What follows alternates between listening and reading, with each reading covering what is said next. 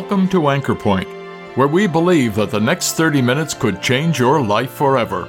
So join us to consider the greatest message ever heard, the good news of the gospel, as well as sound scriptural teaching for believers, all based on the Word of God, the anchor for our souls.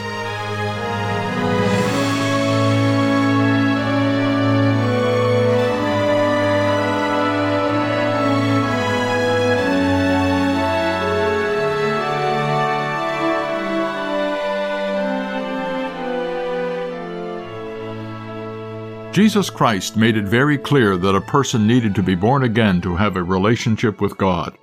We all had a physical birth or else we wouldn't be here, but we need a spiritual birth to enter into the spiritual realm of heaven where God is. The most famous conversation in the Bible about the new birth is the talk that Jesus had with the teacher of the Jews, Nicodemus. Jesus said, "You must be born again." There is no wiggle room in that statement, my friend. You must be born again. In today's message, evangelist Brody Thibodeau looks at three basic and vital elements in any true conversion story. That is, for a person who's been born again. He talks about the change that is evident in that person's life. He discusses the instantaneous nature of the new birth. And lastly, he makes a vital point that Christ must be central in that story of conversion. The person and work of the Lord Jesus Christ is first and foremost in the born-again experience. Let's listen as Mr. Thibodeau explains. John chapter 3 and verse number 7 says, "Marvel not that I said unto thee, ye must be born again. The wind bloweth where it listeth, and thou hearest the sound thereof, but canst not tell whence it cometh and whither it goeth. So is every one that is born of the Spirit." Very simply, the Lord Jesus is saying, the wind blows wherever it will, and you hear the sound, but you can't see it. Verse number 9, Nicodemus answered and said unto him, "How can these things be?" Now we're going to go to verse number 14. "And as Moses lifted up the serpent in the wilderness, even so must the Son of Man be lifted up, that whosoever believeth in him should not perish, but have eternal life. For God so loved the world that he gave his only begotten Son, that whosoever believeth in him should not perish, but have everlasting life. For God sent not his Son into the world to condemn the world, but that the world through him might be saved." As Moses lifted up the serpent in the wilderness, is the Lord Jesus drawing the attention of this man Nicodemus to a passage from the Old Testament. In the book of Numbers chapter 21, there's the account of this event.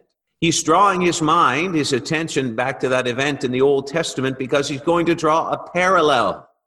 That is, he is saying, just like that event where Moses lifted up the serpent, just like that, the Son of Man, the Lord Jesus, is going to be lifted up. Of course, when he says the Son of Man must be lifted up, he's pointing forward now to the cross. We look backward to the cross, but in the conversation that the Lord Jesus was having, he was pointing forward to the cross. And he was saying, just like Moses lifted up the serpent, the Son of Man will be lifted up. What happens to a person when they are born again is they receive something. According to the book of Ephesians, they receive every spiritual blessing the moment they trust Christ. They receive, in fact, the sealing by the Spirit of God. They are indwelt by the Spirit of God. They are born from above. They are ready for heaven. They receive the forgiveness of sins, but it is summarized in this little phrase, eternal life. In the very next verse, it's called everlasting life. In the original, it's the same word, and it carries with it the idea of that life which is from God. In fact, the life of God. You will notice that the person who believes becomes the immediate possessor of said eternal life. That is, a person who is going to heaven does not receive eternal life after they die. They receive it the moment they are born again. And that eternal life is not only a life that lasts forever, but it is a life that is full life, abundant life, unchanging for all the ages of eternity. That is the eternal life that God is offering to you. And as we are breaking now into verse number 7 again, I wanted to echo in our minds, in our hearts, and in our conscience. Marvel not that I said unto thee, ye must be born again. And then the Lord Jesus says these words, the wind bloweth where it listeth, and thou hearest the sound thereof, and canst not tell whence it cometh or whither it goeth. So is everyone, or so is he that is born of the Spirit. He is now going to make a statement that will help us understand the first point I want to make about a true conversion. The Lord is saying the wind blows and you can't see it, but you can tell that it is having an effect on the objects it touches, right? Now, I know if you were ever in Atlantic Canada, you will know that the wind blows a lot here, and I'm sure it does there too, wherever you are. The wind blows a lot here, and I have yet to see the wind. You can't see air. But when I look out my window and I look toward the west, when the wind is blowing, if it's the summer, spring, or fall, I can see the water begin to get rough, and I can see those what we call white caps on top of the water, the waves. And I know I can't see the wind. Sometimes at night when it's blowing really hard at our place, you can feel the house shake a little bit. And the wind gets harder, you can feel it shake a little bit more, and you can't see the wind, but you know it's having an effect on things. And just like that, a person who is born again, you cannot see the change that has taken place. You cannot see the transaction that has taken place, but you can see the effect it has had on the person who is born of the Spirit. You see, when it comes to true conversion, we must insist, based upon the Bible, that a true conversion will bring about a change in the person who is converted. It's impossible to have a true conversion without a change. I hope we understand that. Not only do I hope we understand that, I hope that that is reinforced in your mind as a scriptural truth. The Bible says, the Lord Jesus says, that when a person hears his word and believes on him that sent him, they have everlasting life. And they shall not come into condemnation, but they are passed from death unto life. And the moment a person is born again, there's a transaction that takes place that actually removes them from spiritual death and places them in spiritual life. That's a significant change. That change will have an effect on the person. It will have an effect on their behavior. It will have an effect on their conscience. It will have an effect on what they determine as right or wrong and whether sin bothers them or not. You see, that really is the primary effect that I think is healthy in the life of a new believer. But that sin that never used to bother you, you sinned without any thought, does it bother you now? What is your attitude towards sin? You see, a real conversion is marked by a real change, not perfection, not sinlessness, but a difference. When we mention morality and immorality, people become offended, as if it's none of our business and we have no right to say it. But the Bible is clear. When it comes to issues of morality, a true conversion experience will make a change in the life of that person. The passage that he is referring to has the children of Israel, which is really the nation of Israel, descendants of a man named Jacob, who was later named Israel. They are walking through the wilderness. There are millions of them. Their cattle, and all of their equipment, their tents, and a tabernacle, which is the central gathering place of these people that God had designed, and they had built according to the design of God, and God's presence was in their midst. As they were journeying, on this particular occasion, they were going along around the long way, and they began to murmur and complain. The murmuring and the complaining, obviously, was a sin against God. This sin was going to be punished in this way. God sent poisonous snakes. Our version of the Bible says fiery serpents. They bit the people, and many people, or much people of Israel, died. Now, it's important for us to understand how a venomous snake kills its victim. A bear, of course, would tear its victim apart. An alligator would try and drown its prey before it eats it. A constrictor would crush. But a venomous snake accomplishes the same end by inserting venom into the bloodstream of its victim. Now, once the venom is inside the victim, the problem is no longer the presence of the snake. The problem is on the inside. And it's essential for us to understand that parallel when it comes to sin, because the snakes are like our activities. The people are going to come to Moses and they're going to say, Moses, pray to God that he will take away the snakes. But you and I know that if he takes away the snakes, the people who are bitten are still going to die. Why? Because the problem's on the inside. And you can take away every single snake and take it far away and kill them and get rid of them so that they never come back again. And yet, the problem on the inside still rages until the death of that person is accomplished. So many times we view sin as being an exterior issue, right? Something connected to our behavior. And really, when the Bible talks about our sins, it is speaking about our behavior. But when it comes to our relationship with God, our sins are very, very, very significant. Our sins, in fact, according to the Bible, are that which keep us separated from God. But our sins, the activities that we engage in, are really a result of a problem that goes much deeper than the exterior. Our sins are a result of a problem that's on the inside. And you can quit sinning. That is, you can quit your smoking, and you can quit your drugs, and you can quit your drunkenness, and you can quit your adultery, and you can quit swearing, and you can quit lying, and quit stealing, and quit. But it never actually deals with the problem on the inside. You need more than just quitting. You need cleansing.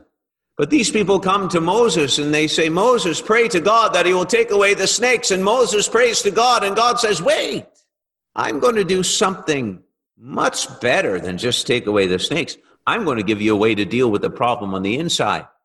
Wouldn't that be better news to a person who is bitten? God has a way of dealing with the interior problem. God has a way of dealing with the internal problem. And Moses was to take a serpent made of brass, put it on a pole, and announce a message from God. God has given a way to deal with the problem. God's way is this serpent on a pole. And whoever looks at the serpent of brass, even though you're bitten, you will live. And I think that would be the best news that any person who is bitten could ever hear. I am one who believes that Moses would have taken that serpent of brass and taken it on a missionary journey throughout the camp so that every person would have an opportunity to look and live. According to the Bible, whoever looked, they lived. Now follow this. You're a person who's been bitten. Now your responsibility is to look. And when you hear the message, you know there's only one thing to do. You take your eyes off whatever it is you're currently looking at, and you look to the serpent of brass. And according to the Bible, the moment you look, you live. That's the second principle of a true conversion I would like you to understand. It takes place in a moment of time. Now, I'm not trying to upset you. I'm trying to be faithful with you. But let's say this. You didn't know how to tell time, and there were no clocks around. You didn't know that calendars existed. There were curtains on the windows, so you didn't know if it was nighttime or daytime, whether or not there was snow on the ground or the grass was growing. So you're totally oblivious as to the season, the hour on the clock, or the day on the calendar. All right?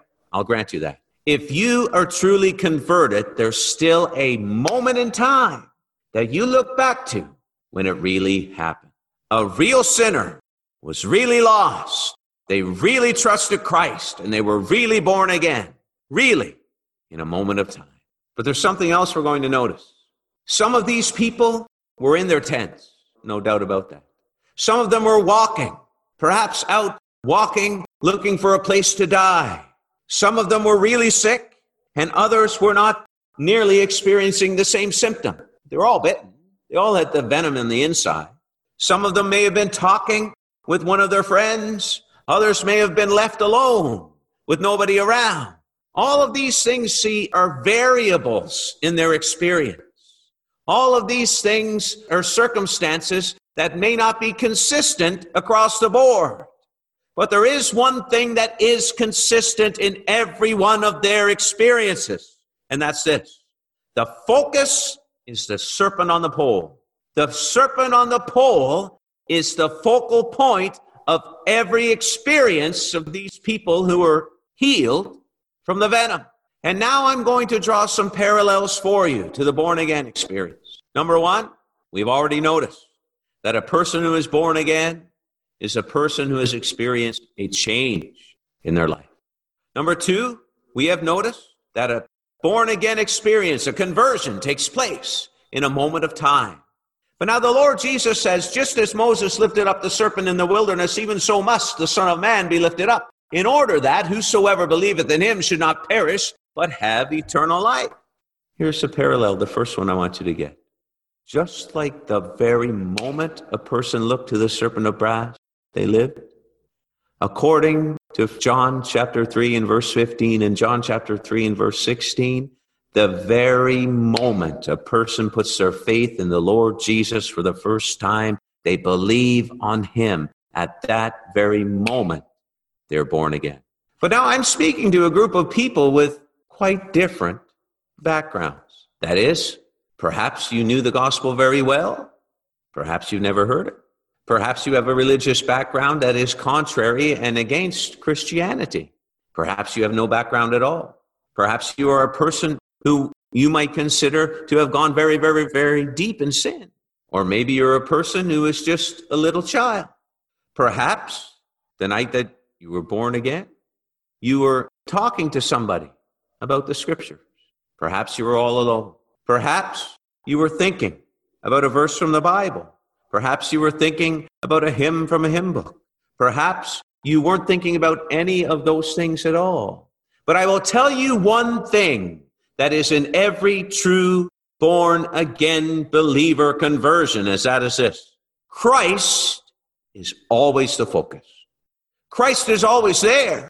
You see, I have had people tell me about how they were saved at their work.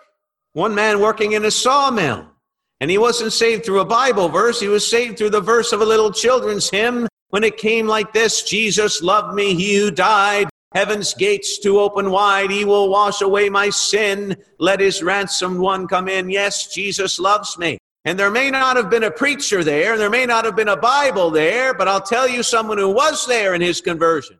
Christ was there. I have a friend who was saved when he was 6 years old. And we know that 6-year-olds don't know theology. We say a 6-year-old may not know much. But he knew this. For when we were yet without strength in due time, Christ died for the ungodly. Christ was in his conversion. I look back 19 years ago to that night when I trusted the Lord Jesus Christ, and the light dawned on me.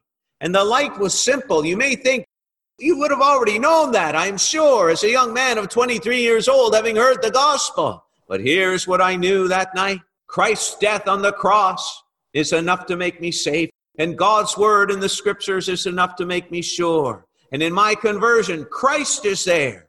You see, you may have a lot of the periphery. You may have a lot of, can I say, story. But is Christ there? Now, the flip side of that is this. There are people going around who are really born-again believers who are always shaken when people tell their conversion. Why? Because they're thinking, well, mine's not exactly like the preacher. And mine's not exactly like hers. And he was a bad sinner. Look at the change in his life. And I was only a child when I got saved. And I didn't get to experience that can I say, pronounced change in my life. And you're constantly trying to justify your own experience by fitting it into others' experience. And you find that it always comes up short. Quit doing that. All you need in a conversion experience is this. Did it happen? And was Christ there? So I'll tell you this. Without Christ, it's nothing. But with Christ, no matter how simple, if Christ is there, you need nothing else. So the 3 marks of a true conversion. Now there are others, I'm sure, that you could find them if you read it closely. But the first one is a true conversion will make a change in the life of the person who is converted. A true conversion happens in a moment of time when a person places their trust in the Lord Jesus. They believe on him for the first time. And a true conversion will always, despite the variables that can be across the board, a true conversion will always have Christ as the focus. Except a man be born again, he cannot see the kingdom of God. Marvel not that I said unto thee, ye must be born again, that whosoever believeth in him should not perish, but have eternal life.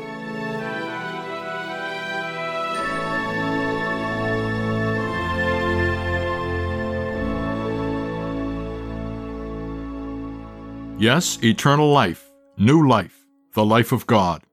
There is nothing of self in receiving this. God has provided salvation as a gift.